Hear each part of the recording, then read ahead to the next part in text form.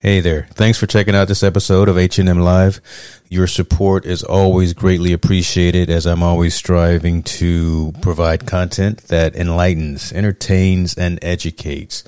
Look, I've just enabled supporter functionality on the podcast, so click the link in the show description, and any support that you provide will be greatly appreciated. Be well. Love this podcast? Support this show through the Acast supporter feature. It's up to you how much you give, and there's no regular commitment. Just click the link in the show description to support now.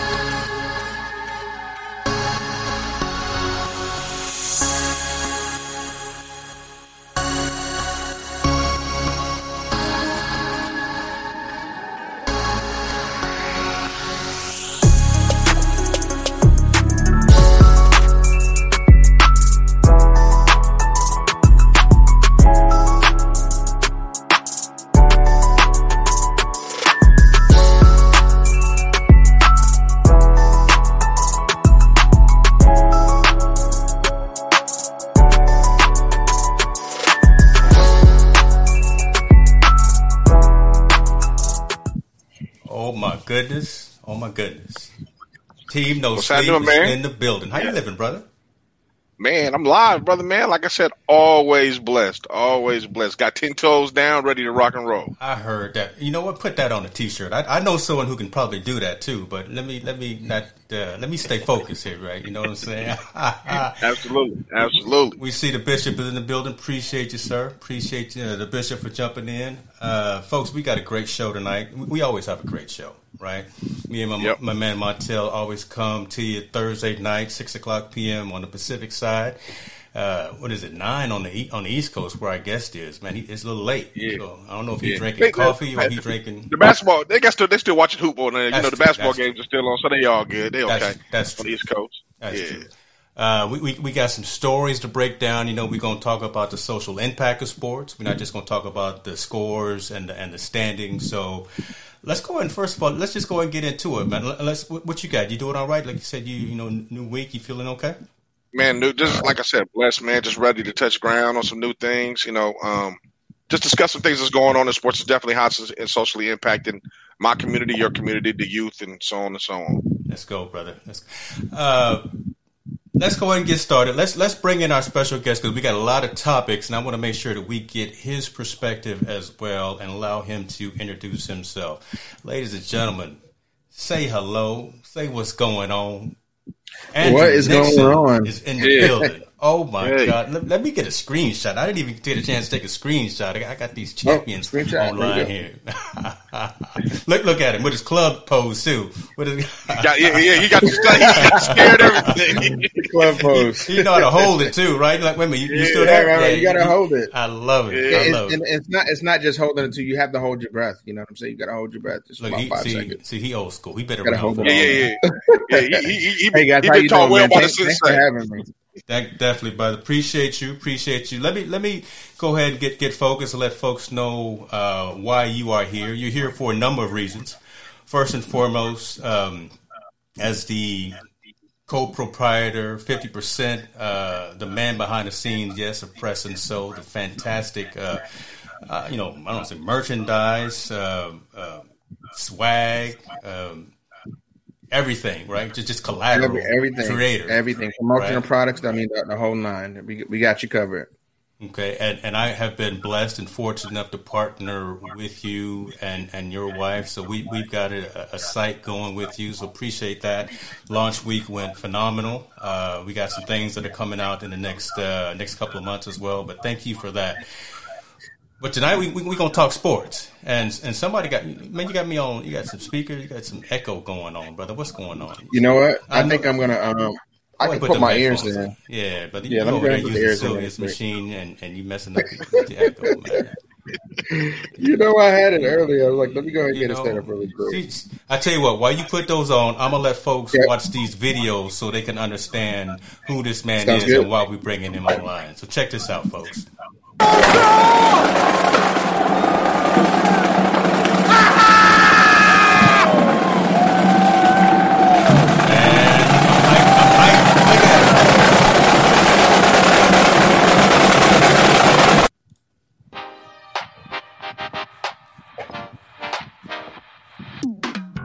My name is Andrew. I'm originally from Brooklyn, New York. Now I live in Jacksonville. I play cymbals on the D-line. I'm a co-director for the Jacksonville Jaguars D-line. And I've been on the line for 17 years. Actually, I've been drumming. I've been playing around with it for a long time. I don't want to tell my age, but one of those music TV shows, my cousin actually had a drum set, one of those solid gold drum sets. So I was one of those kids that used to beat on the lunchroom tables, and I used to always beat on stuff, but piano was really my instrument. But I really got into percussion my 11th grade year in high school. So my first year of high school band, I actually did drum corps as well. The first drum corps I started with was Sunco Sound. Again, not telling my age. Sunco Sound out of Tampa. And that same year, our corps folded and we moved on to Spirit of Atlanta. So I marched several years there, did about 5 or 6 years with Spirit. And I actually started teaching. The first drum corps I taught with was Teal Sound. Moved on to Kiwanis Cavaliers and so on and so forth. Tampa Bay Thunder. Went back to Spirit. I would absolutely say my favorite Jaguars player would be Fred Taylor. Not just only getting the opportunity to meet him personally, but he's always been a pretty stand-up guy. So my favorite part of the game is when we actually track. It's called tracking. We actually track around the main concourse, and that's the area where everyone's getting their food and their beverages. And that's usually happening at the first quarter. At that point, we've done the national anthem. They've done the initial first kickoff, and we get up there, and it's at the beginning part of the game where it's kind of letting everyone know that the game is getting started officially. So that's kind of been our game day, official thing that we do every game to let everyone know that we're getting the game started. Favorite D-line memory is our first trip to London. It has a lot of personal, sentimental value to me. Well, I actually have family in London, so this gave me the opportunity to meet my cousins, and for years now I've been able to see them every year. It's been kind of a traditional thing. So when we found out that we were going to London, just that first trip, that anticipation of, number one, going to another country to represent our team, but the fact that I got to meet my cousins, and they become, he's become friends with the D-line, so he's a friend to everyone. But I just, that first trip was amazing. What I like most about the D-line is us performing together. I love connecting with the fan base, with the crowd. I like signaling out fans and making them smile. And I just love our energy together. The guys are great, man. It's like a brotherhood. I've been doing this for so long, for 17 years. Again, not telling my age, but 17 years with some guys that have been riding with us from day one. It's amazing. I just really love the brotherhood, the friendship that we've been able to develop. Man, I tell you what, the guys that have stayed in the D-line, man, hats off to you. I can name a few. Sione, T-Mac, Emil, give me shouts out now. Herc, Bond Scott. Can't forget about Bond. Those guys have been with us from day one. I mean, we literally have grown up in this thing from day one, from like boys to men, literally. We've known each other pre-wives, pre-kids, pre-everything, pre-professions and whatever we're doing in our own personal life. And so we're humbled. I mean, we've got to be doing something right to have some of these guys come back year after year. So we really appreciate, that we've been able to make it this long and make it this long with a lot of the same guys that we started with. Bruh. Look, told you need to recognize who we got on the show tonight, ladies and gentlemen. This man right here, go ahead and tell everybody how. We won't make you tell how old you are. We won't do that to you. I'm 42. Boy, you still a baby. Look, 42. Yeah, I got a whole decade Listen, on you, brother. I got one little grade coming in, so it's kind of distinguished just a little bit. But right. yeah, look, I'm the last dying breed of the 70s. That's what I always say. That's all 78. Right. So folks, so tell folks a little bit about what we just watched, right? The D-line, because I don't know if every team has something like that. I don't think the Niners have it, out here in our area. I'm not sure if the Raiders have Actually, something like that. the Niners do have they do have a drum line. They're not called the D-line. That's our name specifically. Okay. But we were one of the first. And we started in 04. Yeah, 04, I believe. And a lot of teams followed suit. Now, every team doesn't have a drum line, but a lot of teams have not caught on to it. So it is a select few. So it's pretty cool fraternity to be a part of, because you can think and imagine there's only 32 teams in the NFL. And out of the few teams that do have a drum line, we're one of them, and we're one of the oldest. So it's great. So, yeah, the Niners, they're actually called the Niner Noise. And we know those guys very well, so they're pretty cool. We've been with them to London a few times. Okay. So, so you guys have a drum line up there. All right. Well, I got to go check them out. They probably won't compare to you, though. So you guys get a chance to fly with the teams to all those. Yeah, we actually have our own little association. Okay. The professional music groups. It actually encompasses some of the NBA as well. The NBA, they have a few percussion groups as well. So, we try to, it's nothing official through the NFL, so to speak, just kind of something that we put together ourselves. And it has some great leadership behind it. And it's just to kind of see, what different clubs, different groups are doing. And just kind of, even through the whole COVID season, how did it affect each team? Some guys, they were shut down for the entire season. We were one of the few that were blessed to still be able to have a season. Now, what me and my other director, what we had to do was we were only allowed to have 8 guys at the game, of course, practicing all of the, social distancing, things that are in place. So we just kind of compare stories and, talk each other through and just, try to keep all the groups going. I love it, man. I love it. So, yeah. So you've been there, you said 17 years. How many folks you got online? About 18 guys total is what we marched. So that's anywhere from 6 years. What does it take? So we actually, right? So, well, that's once you get on. Absolutely. Absolutely. I see, because I noticed you use the word fraternity there, right? So I understand what you're talking about. Yeah, I see what you're talking about. Yes, yeah, sir. You got to. Yeah. But basically, we kind of do it almost like an American Idol style, right? So, we have everyone kind of in one spot, and we'll call them up one by one. There's literally a judges table, myself, the other director, our upline in the front office. We'll have probably 3 or 4 of us there, and they'll come up one by one. And there's 3 main factors to get into the group. Is you have to have a self-prepared piece. So that's anything that you think you're really good at, just play it. Then the next portion is sight reading. Obviously, to be on the drum line, there's a lot of people that it's not going to be like the movie drum line where he wasn't talented. He was talented, but he couldn't read music. Hey, make it plain, brother. There you go. Yeah, that's not happening. It's not happening at all. No Nick Cannons. But you have to know how to read music. So you have to know how to read a little bit of music to some degree, of course. But so sight reading music, and we actually give them the music while they're in the holding area. So that's just to see. It's only like maybe 4 measures of music. And then it's a personal interview. So we take you through those 3 criteria. And by lunchtime, we try to do the first cuts. And then by the end of the day, we actually, some groups do it in 2 days. We like to do it in 1. So it's pretty tough sometimes, but everyone kind of weeds themselves out, of course.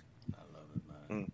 Man, that's too cool. I like to applaud you, man, just because you're an entertainer and you're entertaining in front of thousands and hundreds of thousands of people, and to be able to be successful in that and hold your craft for 17 years, that speaks volumes. Yeah. And that also shows other people that there's other parts of this entertainment industry, especially with sports, than just the actual sport. Yep. There's brothers like yourself out there entertaining, giving those segments to make sure that the crowd still is engaged with the game and engaged with what's going on. So, man, salute. Definitely. I think people overlook that. Thank you. Definitely, brother. Absolutely. For us, sometimes the fans, what they tell us is one of the things they love about us the most is that they can actually see, feel, and touch us. You know what I'm saying? Like they're able to talk to us. You see the players at times, and if you catch their eye, maybe they'll acknowledge you, and that's no discredit to them at all. They have tons of people hollering at them, right?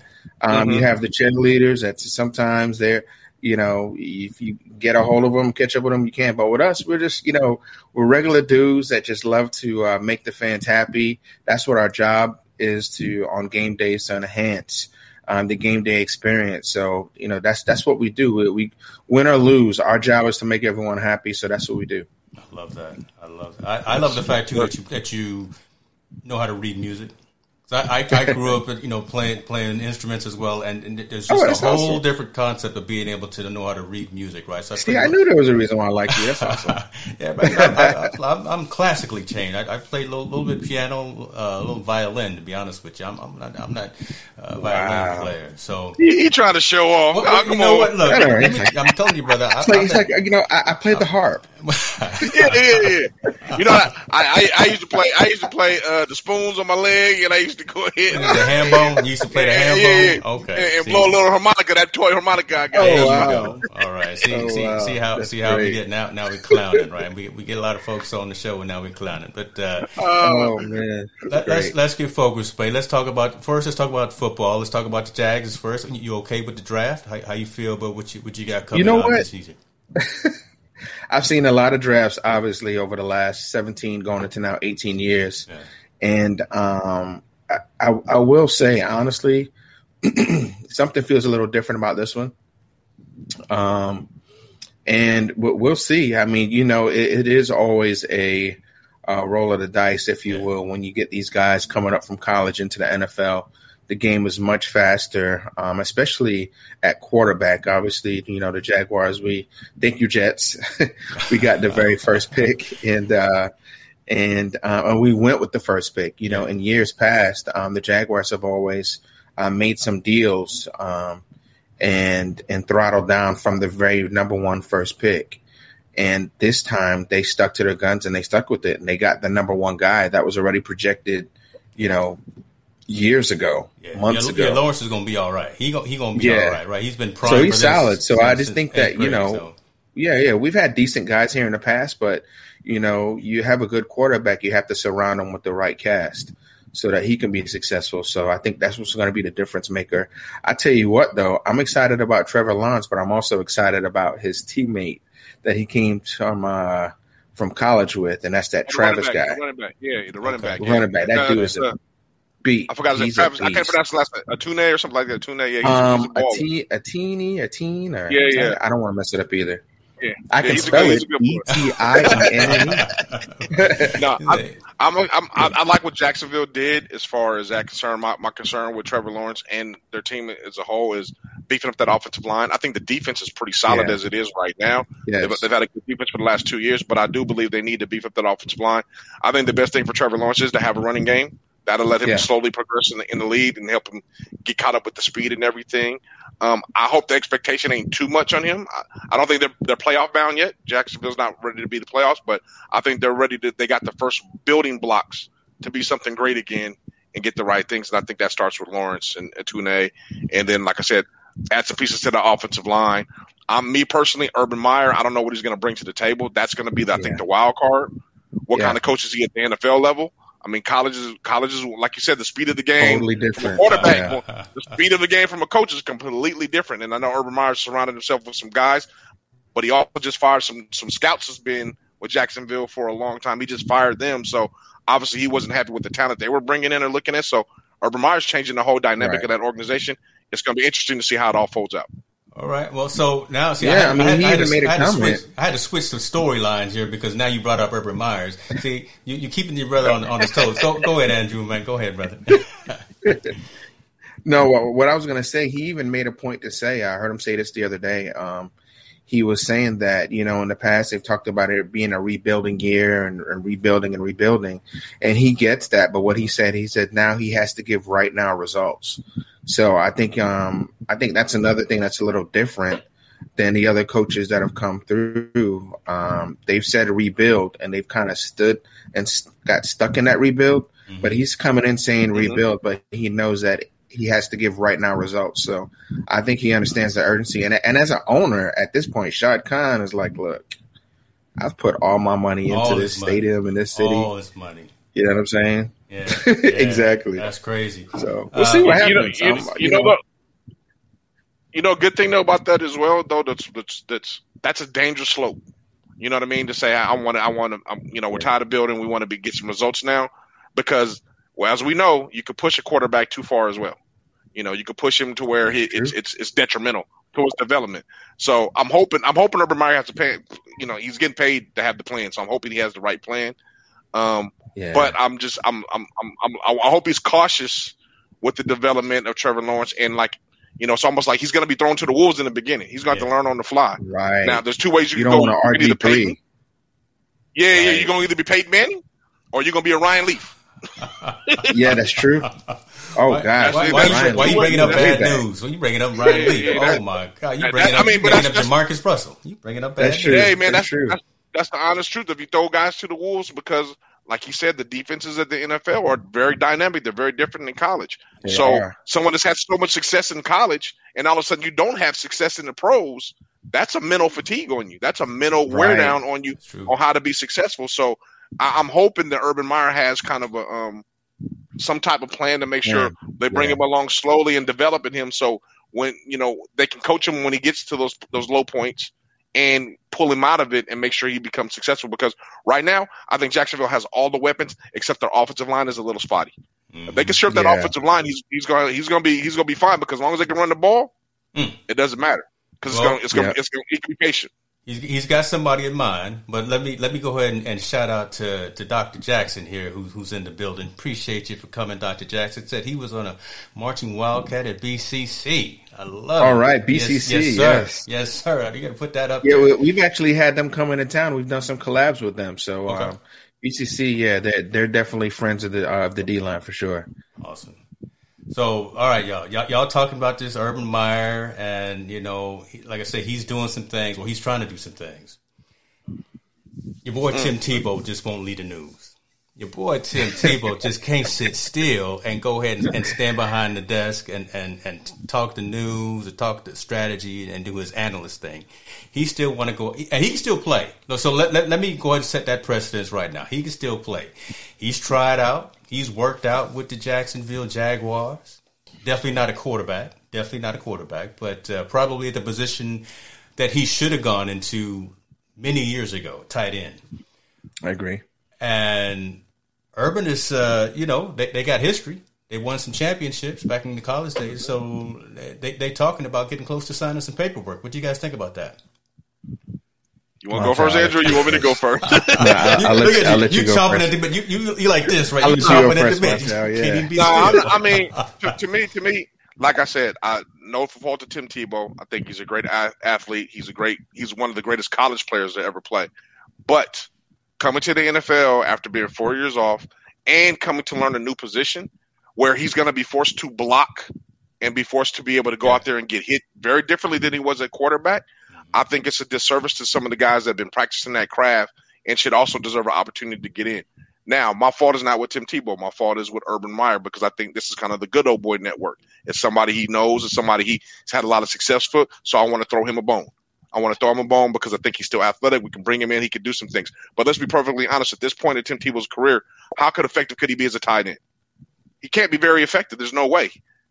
We haven't seen him catch. We haven't seen him block. We haven't seen him go hit a linebacker. Haven't seen him go and take on a safety, get hit. I don't know how effective he could be at the tight end position coming in. To be able to take a roster spot from somebody that's played that position has been successful. That's the point right there, right? That's the point right there. Taking the roster spot. Yeah, again, Tebow, he's got the skills, he's got the craft, he knows how to read a playbook, and he's been to the top, at least from the college perspective. I didn't mean to cut you off, but again, that's the point right there that kind of irks me a little bit. Taking someone who's been in the grind for all these other years since Tebow's been out, and now Urban and Tim have this relationship, so he's going to bring him in. Yeah. Now someone gets shunned that's probably been on the roster, somebody that's been working his butt off to try to get developed, or a guy that could be a free agent coming is going to get shunned. Now, again, I don't agree with Tim Tebow being a tight end. I agree with Tim Tebow coming in as a quarterback if he was going to come into anything, because he can mentor Trevor Lawrence and say, okay, he's good enough to be a backup quarterback. He's not good enough to be a starter. I think if he came in as a backup quarterback and say, you know what, I'm going to mentor him. I'm going to get this kid through the rough spots. I can show him how to handle the media. I can show him how to read defenses the way that I learned how to read defense. Even though I wasn't successful, doesn't mean because you're not a successful player in the NFL does not mean you're not a successful coach. I think Tim Tebow could be a great voice in his ear and show him how to do things and also how to deal with success. Yeah, he would be a great mentor in that aspect. But for him to come in and take tight end, man, first he played quarterback, and now you're going to say, now you go play baseball. And now you're going to come in 3 or 4 years later, now I'm going to go become a tight end.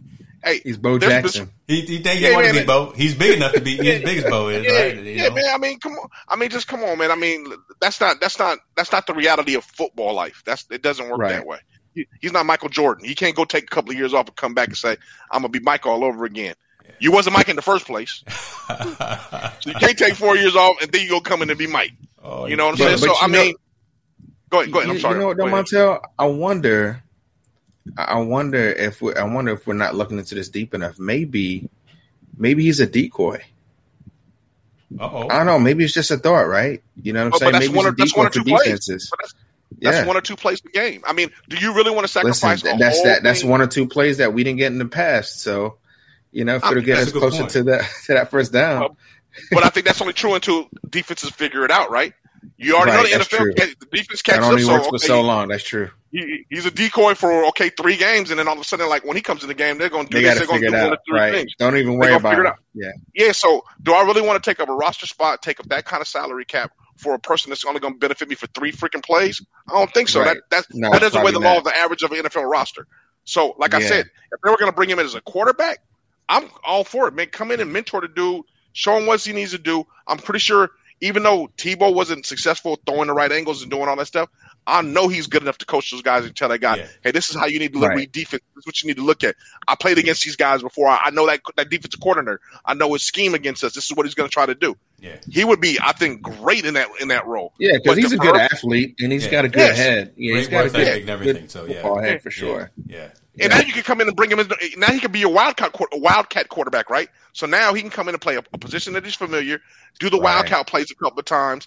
He can throw good enough to get out of the situation on wildcat, but he could be that. Yeah. I think he could be that really strong mentor. Please, I think Urban Meyer talking about bringing one as a roster spot to take on a tight end spot.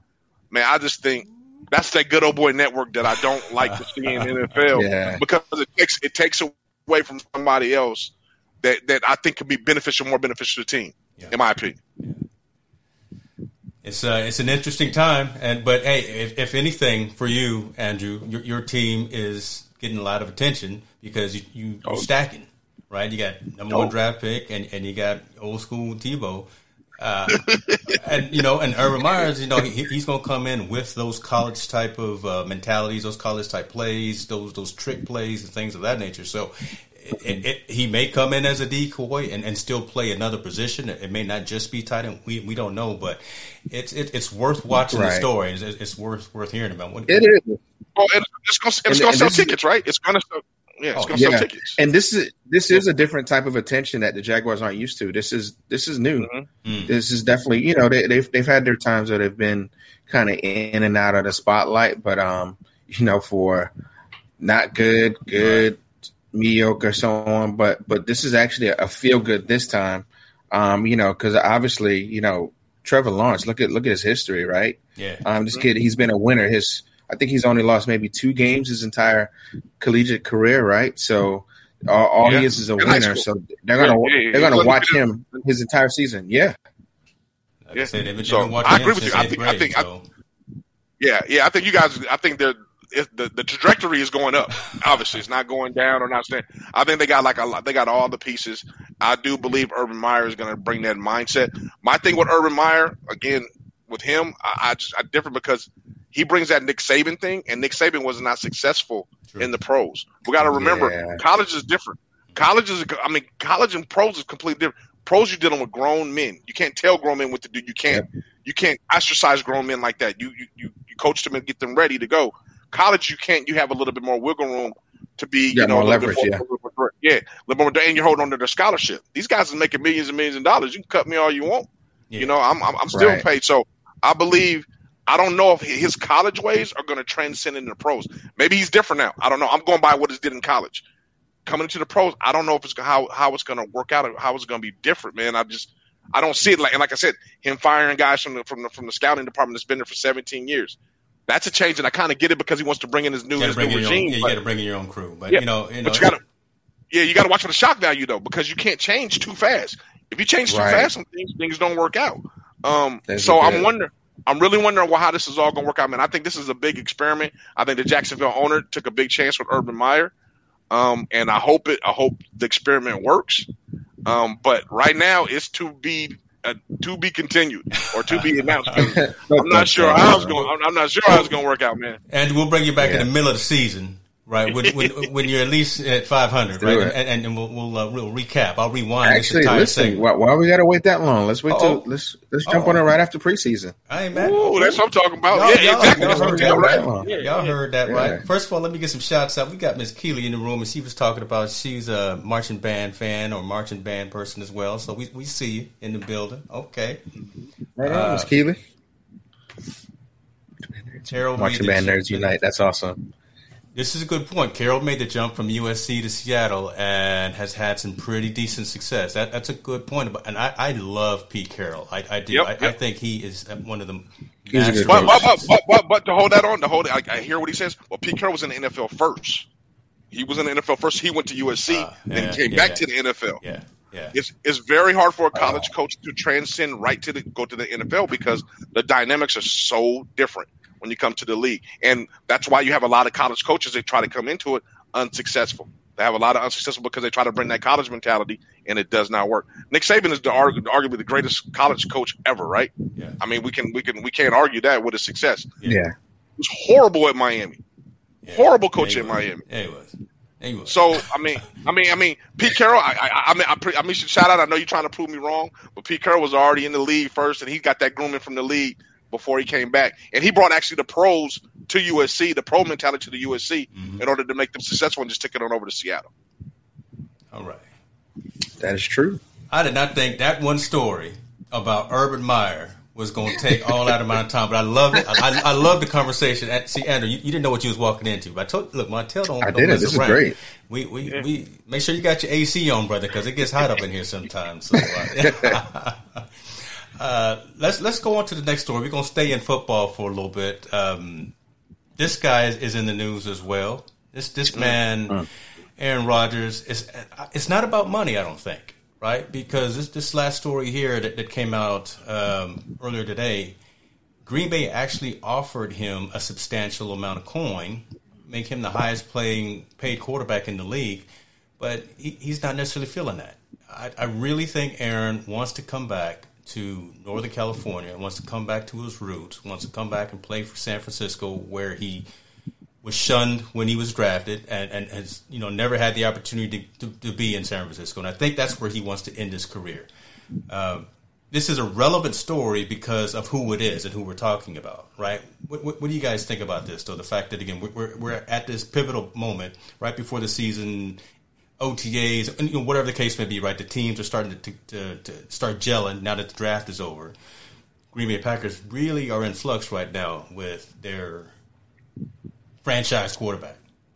Yeah, they got a lot going on, and I think Aaron strategically planned to release that news right before the draft for them to trade him, or he didn't want to come back. I believe that Aaron also understands that. I think he's just tired of Green Bay and the lack of transparency in developing the team because he wants to win. And the pieces that they're getting, he doesn't feel they can actually win the Super Bowl with or get to the Super Bowl with. Money is not an issue. I totally agree with you. I've heard stories he's prepared to sit out the whole year to just get released on out. So if he's prepared to do that, money obviously is not the criteria that he wants. But I do believe Aaron wants anywhere besides being in Green Bay. I think that trust or that love between him and ownership or him in the front office has been severed. And I think it's now at a point that's not repairable. I know they won't trade him till after June 1st because they don't want they want to be able to get that. They don't want that hit on the salary cap because they won't be obligated to that money. So if they're going to entertain any trade, it's going to be after June, which is great. But I also believe that Aaron's not going to get a chance to pick where he wants to go. Green Bay's going to say, I'm going to get the best bang for my dollar if we're going to have to unload him, which is rightfully so. They have the rights to do that. And I think Aaron will take anything rightfully so that comes his way just to get from underneath that program and find greener pastures for himself. I'm hoping it's Northern California. I mean, wishful thinking that it's going to be in California. I don't think he's going to end up in California.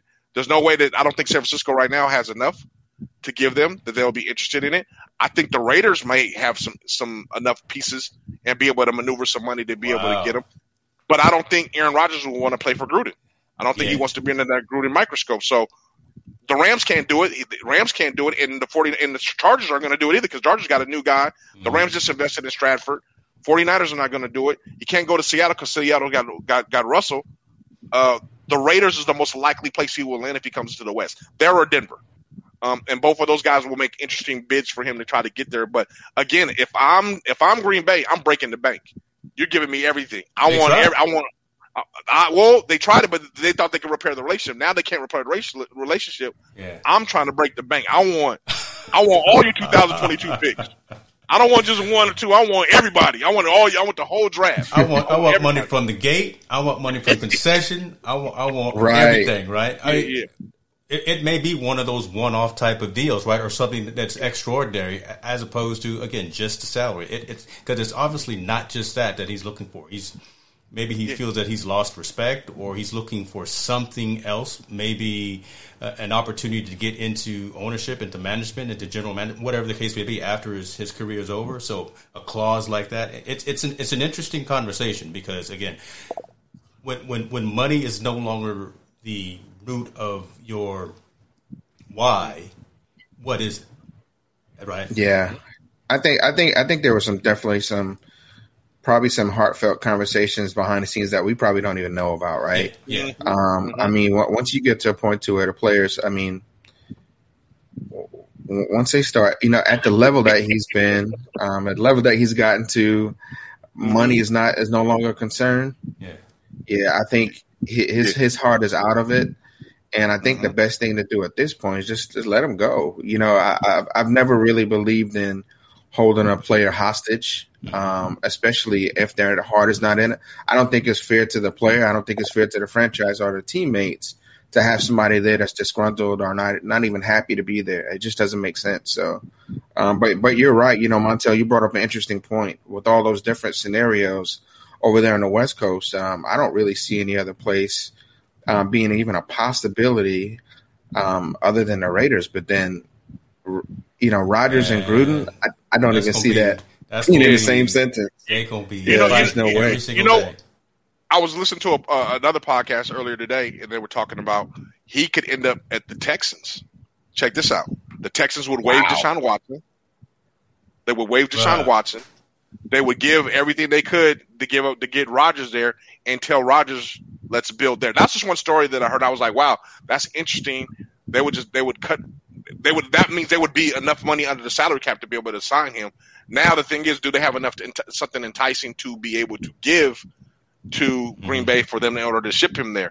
Because the thing is as much as Aaron is disgruntled, he doesn't control this. He doesn't control this. Yeah, he doesn't have the right to control. After all the times he's been in the league, he knows it's a business, so he can. And the Jaguars doesn't want. Just for the record, the Jaguars don't want that. The Jaguars don't want that. We don't need him. We don't need him in the AFC. Ladies and gentlemen, Andrew Nixon from the D-line is putting in the statement right now. Jacksonville does not want Aaron Rodgers. We don't want I like you, Aaron, but it's okay. Yeah, I'm just curious who's going to offer him on, like, the guys on the sports network we all watch was talking about, it's going to be take at least 2 number ones and some number 2s to get him. I think it's going to cost more than that because he's a reigning MVP. Yeah. Rodgers got at least 4 good more years in him by far. He's got 4. The way he played last year, he's still got at least a good 4 years in him. But and now that's after his injury. Yeah, he's back. He's good, man. He's good, man. Yeah. So now we got to say, okay, what teams have something to offer him? And I think that's a bigger question than him just being traded. What teams have something to offer him, and what can they offer him? Me personally, if I'm a team that wants him, I'm a team, not your boys Jackson Jaguars, but I believe Mr. Tua would be off shipping, and I'm trying to get Mr. Rodgers in a Miami Dolphin uniform because they can offer him a lot. Wow. They could offer him a lot. You breaking news here, brother. But wow. Well, but think about it. Miami Dolphins has a great defense. They're playing in the AFC East where they got to be able to overcome Buffalo now, who's the guys, the beast to do it. Mm-hmm. They offer the life of South Beach, no taxes, all that money can go there, and they got valuable pieces they can go ahead and offer them to be able to offload what they want for Aaron Rodgers. It makes a lot of sense for teams like that are young, that has a lot of quality players that can trade for him in order to get him. Mm-hmm. Again, like I said, Aaron may have pushed the envelope, but he doesn't control the narrative where he's going to go. And if I'm Green Bay, I'm breaking the bank on everything I can get for the reigning MVP in order to make my team valuable in the division they're in. So there we go. There we go. That's it. Boy. I think they just need to listen to Montel. I think Montel got to figure it out. Look, I'm just saying. He already getting props and shouts out. Look, I put this up here already, but they saying you just convincing as hell, brother. You the man with the problem. Absolutely. I agree. If anybody know what they talking about is Montel. Yeah. Before we move on, I don't want to pass by this comment that Kevin Cox put up here. Harbaugh got pushed out because he tried to grade out men like treat grown men like college athletes. That's a good point too. No, I think he did. Harbaugh? No, I disagree with that 100%. What? Harbaugh was very successful. What? Go talk, brother. Let me go, brother. Go, brother. Oh man, Harbaugh was very successful. Gave you the floor. Harbaugh lost his job because of what I think the situation with Colin Kaepernick, with him babying him. I think the tight end I forgot you guys had that went to Vernon whatever. Vernon Davis. The situation he had with him, I think he was unsuccessful in his draft. I don't think treating the players at all because he's a player's coach. He developed Colin Kaepernick to be a great player. He developed Alex Smith to be serviceable, to be traded, and he had success in the 49ers, and he built a great defense at that time. He didn't lose his job because he treated them more like college players. He lost his job because I think his time in 49ers had ran out. They weren't giving him the money to get the players he was going to get. He wasn't able to sustain those professional guys to that level that he needed to hold them to for them to be successful. I don't think it has anything to treat them like college players. I think it had to be with, hey, you know what? My coaching style and the way I'm going is starting to play itself out. It's not working here anymore. It's not going. But also in that same instance, you got to remember Harbaugh lost 1, 2, 3, 4 offensive coordinators, 1, 2, 3 defensive coordinators in his tenure. How can you be successful when you lose that many people in your circle that's being successful in order to sustain success? Yeah. Ask the Jaguars, they know. Exactly. It's true. I mean, it's true. Listen, it's true. I think all the stars aligned just right for him to lose his job. I really do. I think it was just the perfect storm with everything that went on, and then also with Kaepernick and so on and so forth. So yeah, it was just the perfect stars aligned. He was that was the inevitable. That had to happen. Yeah. Mr. Cox, I would agree with you if you said Singletary, not Harbaugh. If you'd have said Mike Singletary when he was the coach, I agree with that. What did he say? I missed it. Yeah, he said that. He says about the players got tired of the BS that he was doing. Yeah, I think when that was Singletary, yes, I agree with you. I think Harbaugh was a little bit of a different story, man. I think that was just a little bit different. And that's my opinion. Some other stuff, yeah. And you realize I had to take myself on camera because that was I set you up, Montel, for that. And I'm sitting behind the scenes. I was just cracking up. I just wanted to get that that conversation going. So look, you can't take me anywhere, brother. You can't take me anywhere. Brother Riley is in the building, and he's asking a question before we move off of football. Let me put that up there. What do you think about Tua? If he's asking me, Tua still needs some development to do. I think Miami made a mistake by playing him too soon last year when Fitzpatrick was hot. I thought he should have sat behind him and learned. But Miami was such eager to get him into the fold. I believe he'll be better this year, but also believe teams are going to come at him different. Remember, in the NFL, man, it's just a different beast as far as the defense, and the coordinators are so smart and understand so much that it's hard to have a lot of success, continued success. Tua is a player that he's already had a major injury. He's had somewhat success in Miami, pretty good, but I mean, is it enough to get them over the hump? I think at best right now he's going to be a little bit better than the average quarterback, but I'm not quite sure where he's going to land. I think he's still a project to be developed, in my opinion. I agree. Folks? Yeah, the Jaguars dealt with the same thing. Not to keep bringing them up, but it's a good example that I can always bring with them because of the lack of success that they've had in years past. But that's what happened to Blaine Gabbert, believe it or not. He got thrown in way too early, and he got thrown in way too early, and also with a not so good offensive line. And with quarterbacks, they can become gun shy if they don't have an offensive line to protect them. Listen, the reason why Brady's good, don't get it twisted, and he showed that he's good. Because he didn't have the same offensive line he had back when he was at the Patriots, right? But it shows if you don't have a good offensive line, it's going to mess you up. So, I mean, we literally watch him from the sidelines. Blaine Gabbert would get a snap. He would snap the ball, and he would jump before, you can't do that. Your poise has to be right. And he got messed up as a result of it. So I do agree. You put a quarterback in too soon, too early with the wrong offensive line, you can mess up their psyche for the rest of their career. It's literally that intense. I'm 100% all the way with you. I believe, and I'll take it a step further. I think every quarterback in the NFL is good. That's why they're there. I believe if you give every quarterback time, they can be successful in the NFL. That's the key. You have to be able to give them time. And when you throw young quarterbacks into the fold without that time, you're right. Blaine Gabbert gets gun-shy. RG3, he didn't get gun-shy. He broke his leg, but after that, he's never been the same type of player. And I think one of the people mentioned Alex Smith. I think Alex Smith is probably the one exceptional guy to the system, but he's exceptional to the system because he got stability in the 49ers in the late part of his career there. Before pre-Harbaugh, he had no stability. Bunch of offensive coordinators, different scheme, different coaches. When Harbaugh got there, he put stability because Harbaugh's the quarterback coach, so he taught him how to read. He started to have success. From that point on, he was able to take that same success.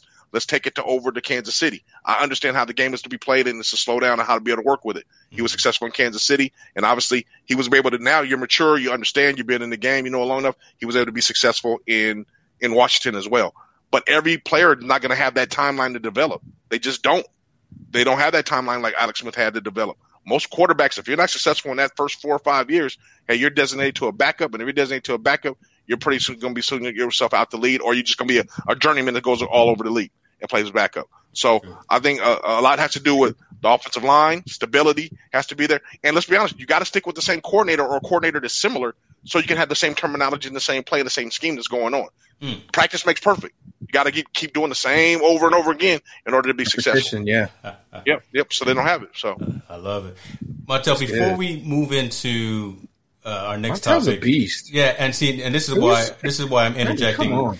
I know this, and when we first did our first show, folks are aware as well. But give folks the elevator pitch in terms of why you've got the extensive football knowledge, and tell them what you do, NBA sports and things like that. Give everyone a quick little shout out. Oh man, so yeah, I played Division II football, which is great. Love my experience there, played it, but I really got more into the other aspect of it. Definitely when I got into helping high school recruiting, and I have a company called NBA Sports Recruiting that definitely educates high school kids, especially kids that are underprivileged, how to go through the recruiting process, how to deal with coaches, how to get themselves there to at least the collegiate level, and then expand their game from there. Coaches wise, my background, my son is a collegiate coach. I coached at the high school level. I had opportunity to coach at the collegiate level. I did so. We have a pretty good background in the coaches, and I kind of understand what's going on. But football's just been a mainstay in my life, so I'll always continue to do it. Take on field hockey. I can take on some field hockey. Hey, my son played lacrosse. Don't get it twisted. I know what's going on. I know field hockey's for girls, but my son played lacrosse, so the rules are pretty much similar. I got you. There we go. Ladies and gentlemen. Yeah. Montel Allen's in the building. Awesome. Now you know we got some subject matter experts in the room here, so you know I'm just here flipping switches, making sure everyone looks decent on camera. You know that's a great job. I love it. So let's go ahead and move in, and this is kind of a shorter story, but it's one that has relevance to me. It's from a baseball perspective, and I did want to just touch on it, get your guys' opinion and just your commentary on it. Be honest with you. Willie Mays turned 90 years old. Willie Mays still living. Oldest living Hall of Famer out there. Willie Mays is, and always will be the man, right? I love this title, right? He was Steph.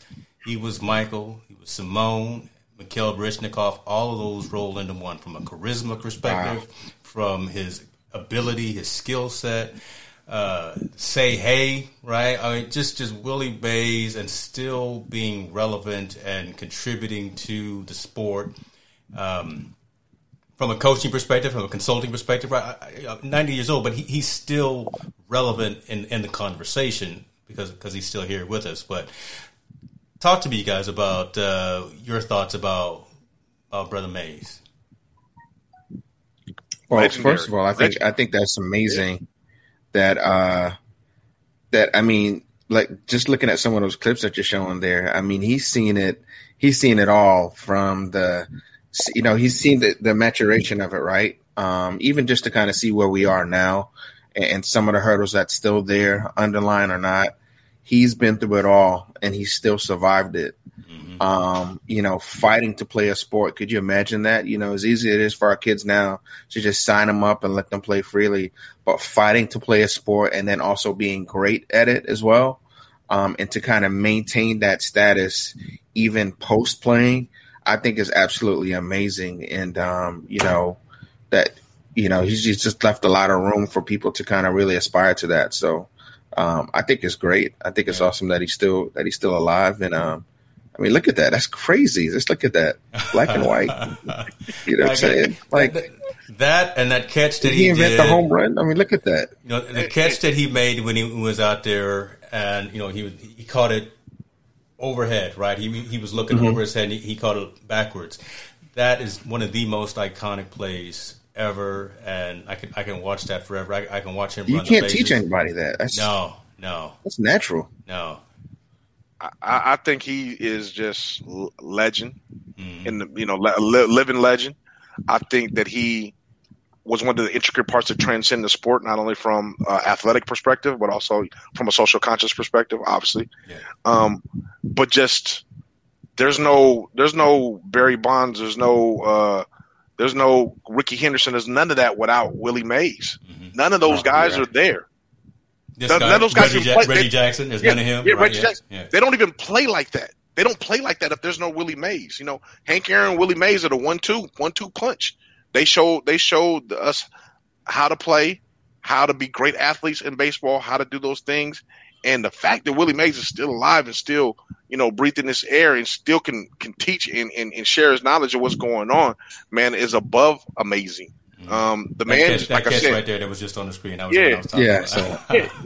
Yeah. But I mean, look at that. That changed. That wasn't done back then, and that changed the way athleticism was done in baseball. Yeah.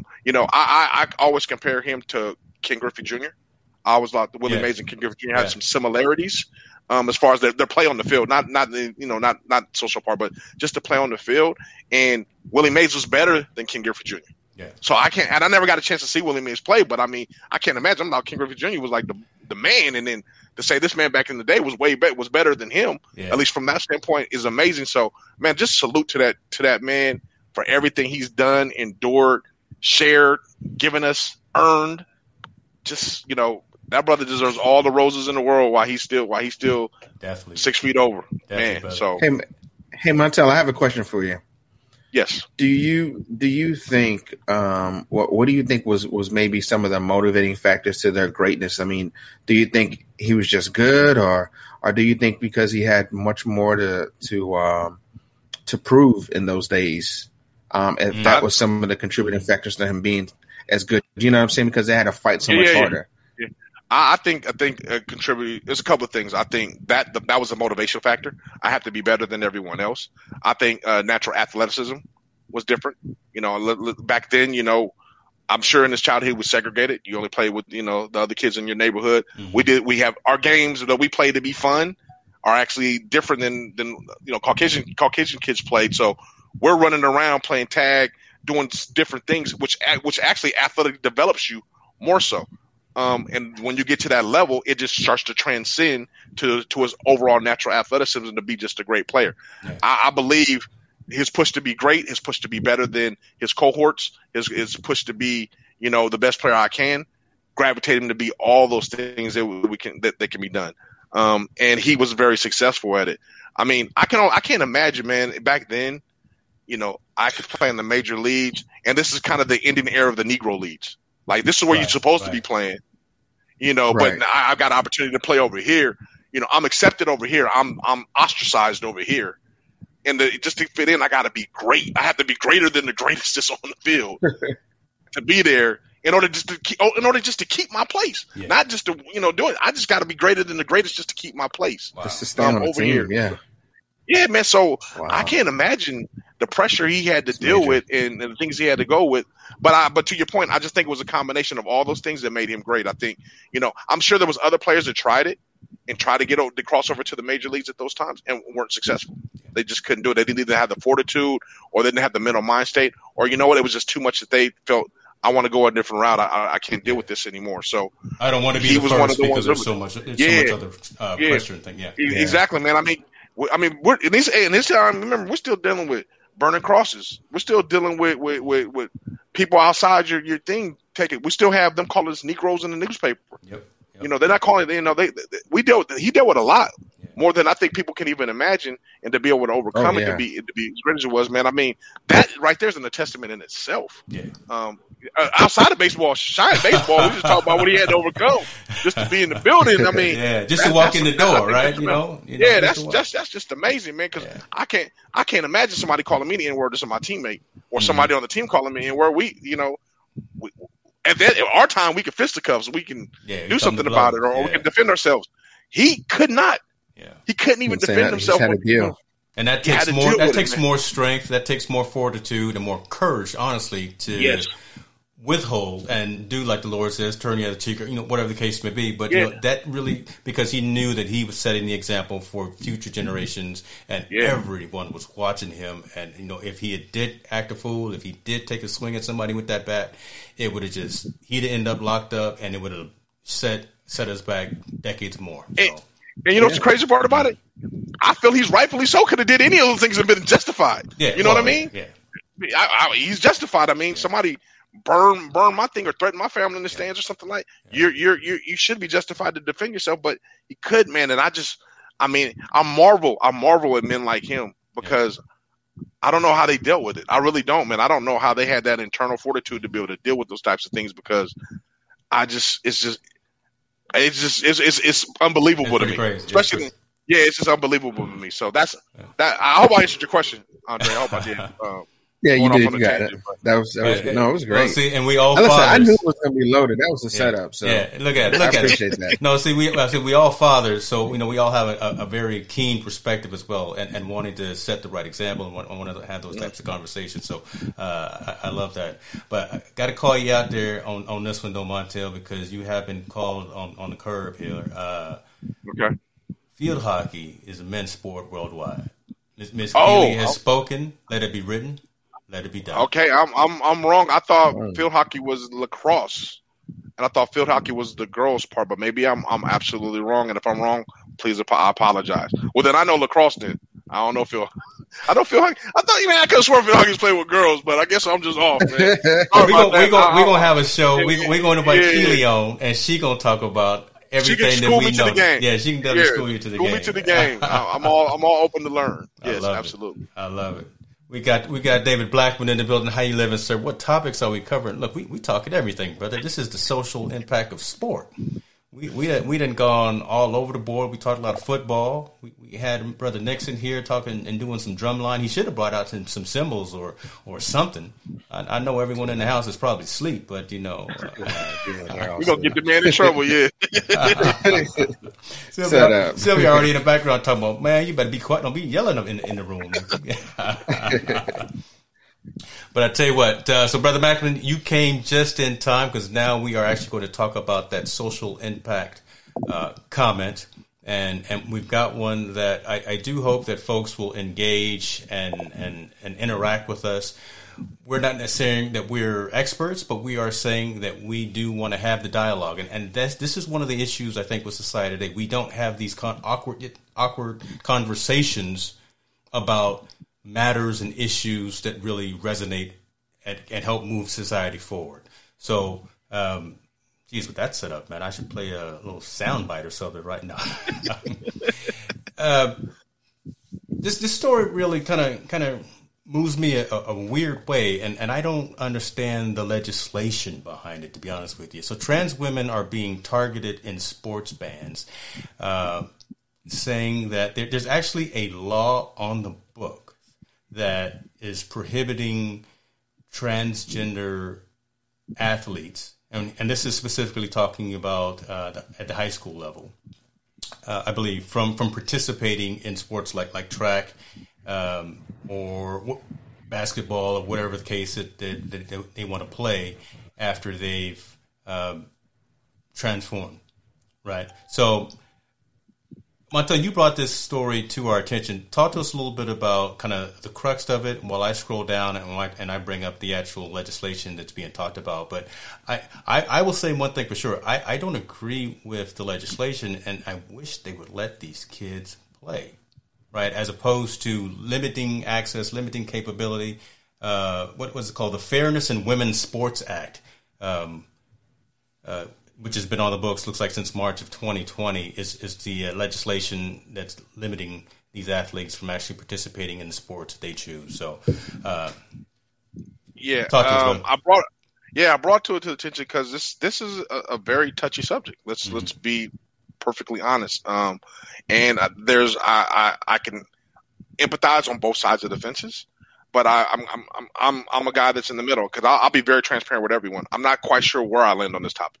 I don't know where. I mean, do I think it's fair, competitive nature? There was someone that was, used to be a male and now is a female, now competing against other females. I don't know if there's an advantage or disadvantage. I really can't tell you. I don't know. But in some cases, I do believe it just depends on the nature of the person. I think there may be a disadvantage at that situation. Is that okay? Is it right? I do not know. I'm going to be perfectly honest. I don't know. I'm kind of in the middle of the road of how everything. I wish there was a place for them to able to compete in sports, but and I'm going to be honest. I'm being a hypocrite on this situation. I'm going to be very hypocritical in this situation. If that person was competing and I was watching them, I'd probably say, oh, okay, it may be okay. If that person was competing against my daughter, and I felt they had a fair advantage, I would be biased. That's me as of right now, because either I'm uneducated on it and I don't really understand it, maybe from that standpoint.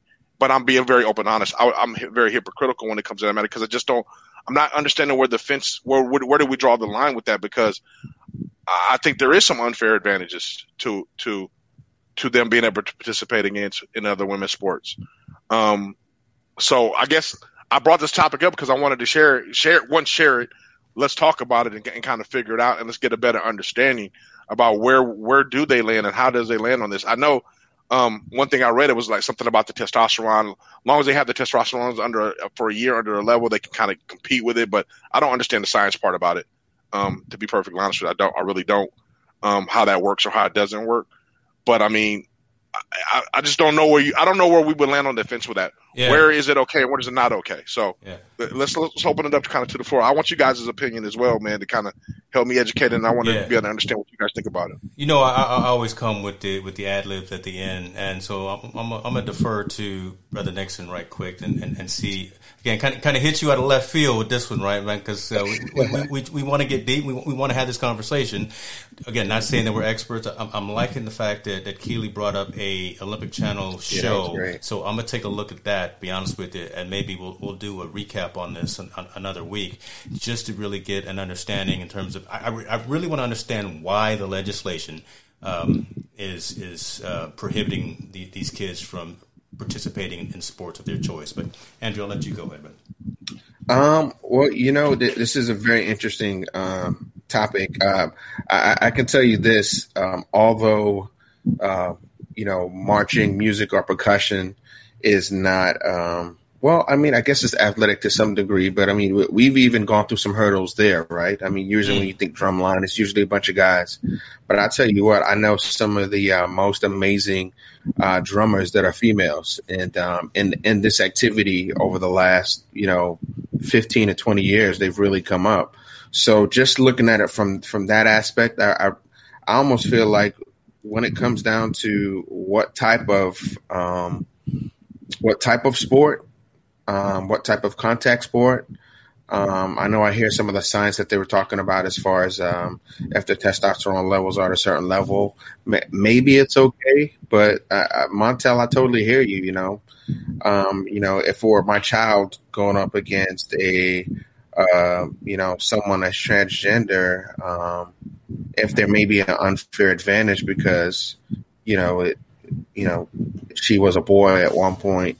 I don't know. I just you want to be fair all the way across the board. You want everyone to just do what they need to do and do what they want to do. But it's just, I guess, respect has to go all the way around to what everyone's beliefs or feelings are on it. And it's like, where do you meet in the middle? It's just such a touchy subject. Where do you meet in the middle? How do you still allow time and space for someone that may be transgender to still, do normal activities like normal? You know what I mean? Just, it's, I guess there's no right or wrong answer. But now to have it in the courts and to kind of have the courts mandate stuff and really tighten up and structure stuff, it just gets real touchy, man. And it's, I don't know, it's unfortunate to not find the right kind of resolve that would make everyone happy. Yeah, my challenge is, and appreciate that, man. But my whole challenge is, I think that some of these decisions, a lot of these decisions, are being made in a vacuum. They're being made by only the folks that are in the walls of legislation, as opposed to really reaching out and talking to the individuals that are involved, talking to the families that are involved, talking to the teams, the sports, the athletes, everyone that's involved in the situation. Instead, you got 40 or 50 people sitting in a room with their stuffy suits on, and they're making these types of decisions that don't even play sports. Don't even play. Don't know all the dynamics of it, right? And don't really understand these types of decisions. So that's my challenge with this, and that's why I don't agree with what's going on. Again, how to be fair, how to understand. Does this person have an advantage or not? I'm going to take the action item, and I'm going to watch this particular video series. But again, you dropped this on us about an hour ago, and I love it, right? So didn't get a chance to do a whole lot of research, but really wanted to take the time to bring it up and open it up for conversation. So I'd love to watch that special too. Thanks, Keely. I want to take a look at that as well. I'm very, very interested in that. Yeah, I definitely do too, because I want to get a better understanding of this. But I got a hypothetical question for you guys, just kind of how would you favor on this one? So, MMA is very huge right now, right? And women in MMA is even getting bigger and bigger. How would you feel about a transgender person that's going to fight a woman in MMA, a man that used to be, and now he's going to go in there and fight a woman because now he's he's a transgender? Is that fair for him to be able to compete against that woman in that kind of scenario? See, those are the things I've always asked myself. So, I don't even like to watch. So I don't even like to watch MMA women fight because I don't like to see women. I just don't. But it is a sport, though. It is something. It is. It's incredibly popular. I see what you're saying, Montel. Yeah. That's a good point. So where do we go from there? Now, I understand track because it's not physical like that. It's not a really physical. It's a test of you running, or maybe swimming. Those things may be a little bit different. But something like that is a physical sport. A person that used to be a man is now transitioned himself to a woman. Where typically, I'm not saying this all. I'm not trying to be sexist, but I mean, typically a man is a little bit bigger, stronger because testosterone runs in his body to be able to build muscle. I don't even him regulating it after a year. Is that fair for that woman to have to fight a person that used to be a male in order to win? Because we don't know what the damage could be in that situation. Maybe she might even win. The woman might win. We don't know. But I'm saying I don't even want to risk something like that. Exactly. In a sport, I don't even want to do the. I don't even want the risk. I don't want the risk of, and I don't even want the idea of any kind of man, formerly a man or used to be a man, current man, or used to be a man beating on a woman. Yeah. Right. I don't want to hear that. I don't want to hear that anyway. So that's what I'm saying. There's another curveball in there that. And like I said, I brought this up because I do not have the answer. I don't know enough about the situation, but I know it's going to be a hot topic, and it's only going to get more and more gaining ground because this is an issue. Yeah. This is an issue about being competitive and all those things. So, I just those are the things I think about. Man, I'm warped. I'm a little warped when it comes to No, hey, brother, again, the social impact of sports. So that's what this is all about. Yeah, and the issues even in the military as well. Mm-hmm. I want to say that they just rolled some of it back. They were either banning it at one point, or I don't know. Don't quote me on it, but I know it was even some conversation there as a result to the military too as well. So it's definitely a hot topic, especially in times now. It's definitely more socially acceptable than it was years ago, right? Let's just, we're just in a different place. So, not that it didn't exist back then, but it's just more common now, right? You got your Jenners, you have people that are very, that are out there in the public eye that now live that life. So it's just kind of made it more comfortable, for everyone to just kind of live, if that's where they are. So, it's going to be interesting to see how that all lands and what do we look like in the next. And I think in the next 5 years, it's going to be really big.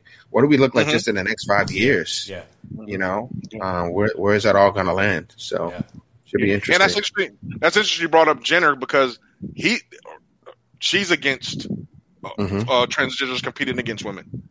She's came out and said that she's against it. So and she was an athlete.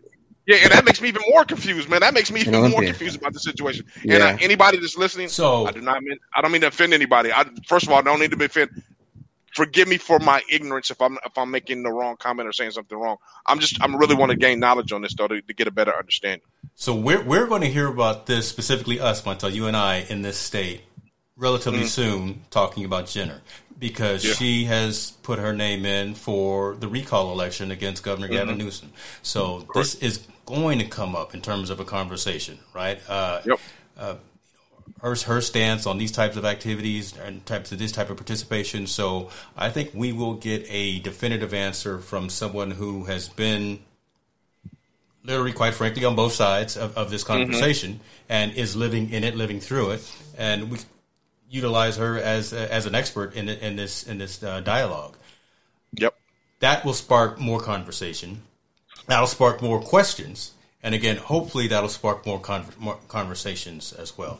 Right? That's really all that we want to do. That's what we're trying to do. So, folks, educate yourself. We're going to educate ourselves as well.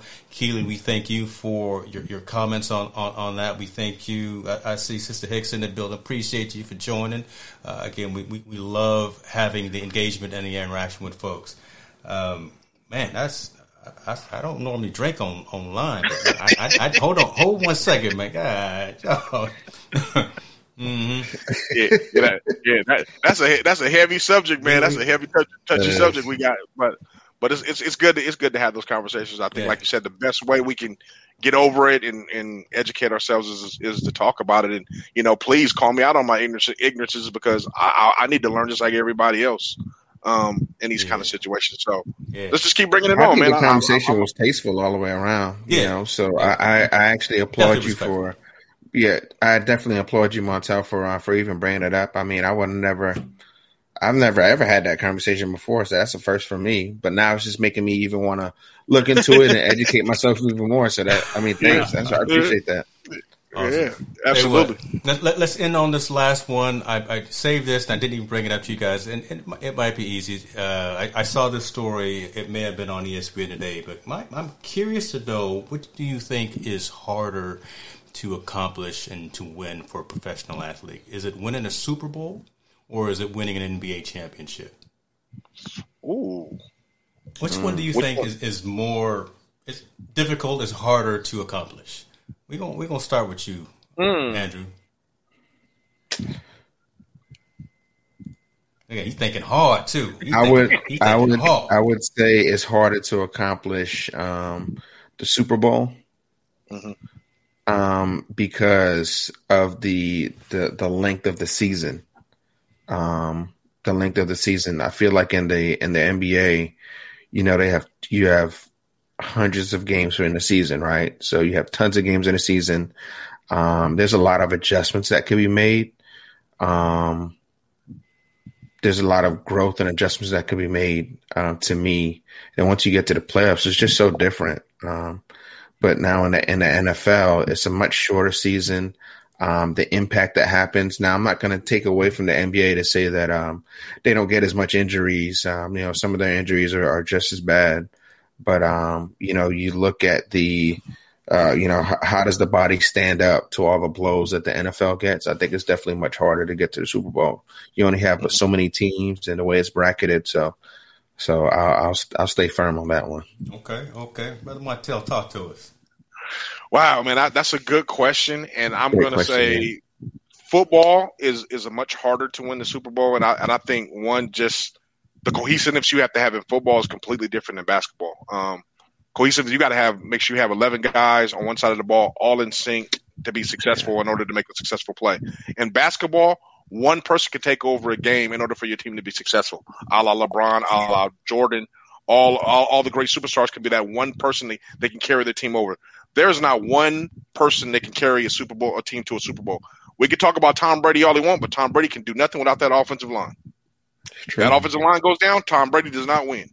The 49ers cannot win all the Super Bowl. Can't win throw the ball to himself. Can't throw the ball to himself. So, and we know he can't run. Yeah, so football is more of a team sport, and I think that's why you have 31 teams that are unsuccessful getting there or unsuccessful winning, because it's very hard to get everybody on the same page to keep doing everything and be very successful and get on board. Again, nothing to take away from basketball, but basketball, like I said, you can have that one dynamic player that can change the impact of the game by himself. Steph Curry's been doing it for the last 40 games, right? Putting up 40 just to keep them guys in the playoffs. There is nothing one person can do in the NFL that's going to do that. You can run for 2,000 yards, but you can't do it without an offensive line. You can throw the ball for 4,000 yards, but you can't do it without that receiver catching the ball. So it's much more difficult to get on that page in order to be successful and win it. But, man, basketball, my caveat, man, it's hard to win 4 out of 7 against anybody. Even when you play pickup games in the gym, it's like, damn, we got to be the 4. You got to do all this running. So props to football, man. I think it's very hard. I think, but I think props to basketball. I think it's very hard to do that. But like I said, one guy can change the dynamic. There's no such thing as one guy in football can change it. They get the credit, but there's no one such thing as that dynamic of one player being able to change the whole thing, because you have to be all in sync as one in order to be successful. That's true. Yeah, a lot of moving parts in the NFL for sure. Yeah. I feel the same way, and I think Kevin Cox put the comment right, because the length of the career is so much shorter because the risk of injury is so much greater, right? When you got 300-pound grown men coming at you, and they can run fast, and they can hit hard, and they can control all of that weight, and they end up landing on your leg or landing on your arm, that could be career limiting. We've seen Theismann, we've seen Alex Smith, we've seen a lot of folks that have had major issues. We've got CTE, right? We've got a lot of things with injuries from the football perspective. But I also think that it's much more difficult. And no disrespect to any of the other sports, baseball, hockey, or anything like that. But I just brought these up just to have the conversation. I agree with you gentlemen as well that there's a lot of time in basketball. A lot of time, 100-some games, and then like you say, you can bring different players in. Everyone's a caliber. Even your boy, who was it, Shaqtin' a Fool? Who was your boy that we always was always laughing at? Jamarcus, not Jamar. JaVale McGee, right? Because we was always making Shaq was always making fun of your boy JaVale, but you got a couple of rings though. Yeah, he got some rings, man. But like you said, the dynamic of basketball is different because, like you said, Shaq can come in there and dominate the entire season and all the way through the playoffs to get you to a Super Bowl because he's so big and so dominant. Yeah. Michael Jordan can be so dominant as well, that they can't stop him. I don't care what Brady's doing; he can't do nothing without the other pieces. You can't. Wilt Chamberlain can score 100 points right in the game and be successful, and they can win and be everything else. I don't care what you do in football unless everybody else is on the same page doing something. It doesn't move. It doesn't move. So that's why I think it's more. That's why it's so much difficult. I believe that's why it's way more difficult. No, we're definitely in agreement on that, folks. We're saying it as well. We see your brother JP. We see in your building. Appreciate you for jumping on. Love the support, but maybe we'll talk about football versus, since football kind of won tonight, we'll plot it against field hockey. We'll plot it against baseball. We'll plot it against Olympic swimming, soccer. Now soccer is no joke, man. Soccer, rugby's no joke. That's hard. I've always wanted to play rugby, but I won't. I've always wanted to play hockey, but I won't play a game or go to a game without understanding the rules first, right? Because I can't be out there cheering for somebody when I don't know really what's going on. I start yelling icing when I go to a hockey game, but I don't know what I'm talking about. I just see everybody else do it. I'm drinking a beer and yelling offensive fouls or whatever. No. And I'll be perfectly honest with both of you guys. I think golf is probably one of the hardest sports that doesn't get a lot of credit. Yeah. It does not get enough credit for being the way it is. I think it's tremendously difficult to play 70-some-odd holes or 80, whatever how many holes they play, and try to be successful and beat other people that do it. It's a mental and it's a physical game all at the same time. Big time. Yeah. That's something like that. And then, who can drive 500 miles per hour around a track for 3 hours in a row without giving it up? That's very physical. You're right about it. Some of these fools on the highway right now think they can. And But I'm saying I think we don't give enough credit to some sports that are just as difficult. Because if you ever try to drive a car.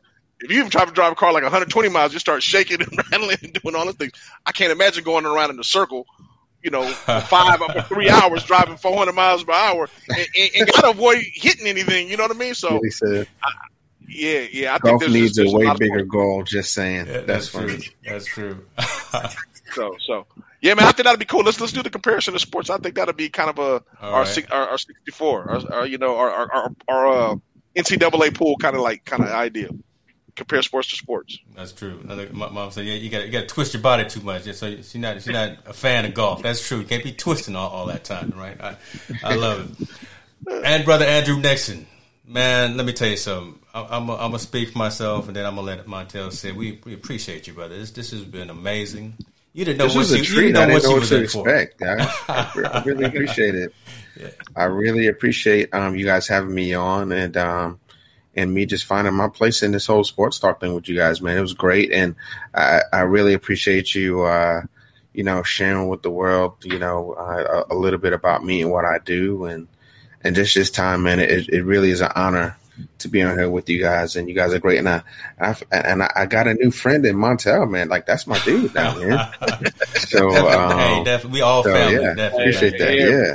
Man, definitely all family, man. Andrew, I appreciate you coming on, man. Like I said, I applaud you for what you do, like being entertaining in those games and giving that crowd what they need, and then also like sharing your perspective on things as well, and being able to give us that different lens.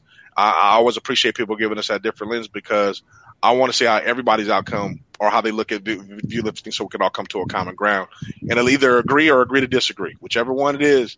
We can always talk about it and figure it out. So, man, I applaud you for coming on. Appreciate it. I like that hat you kicking. I'm going to have to get one of those. Man. That's kind of cool. I'm about to go ahead and grab one of them bad boys. Yes, but otherwise, man, please, we need you to come back, man. Definitely come back and, share anytime. It's not listen, you guys holler, let me know when, and I'm here. Appreciate you, brother. Anytime. Gentlemen, y'all be good to yourself. Folks that were watching, folks that are listening, we thank you for your support. Continue to give us your criticism, give us your feedback. We're just trying to do better. We're just trying to bring you some things that enlighten, entertain, and educate. That's what it's all about here. Team No Sleep. This is the social impact of sports. We out, y'all. Take care.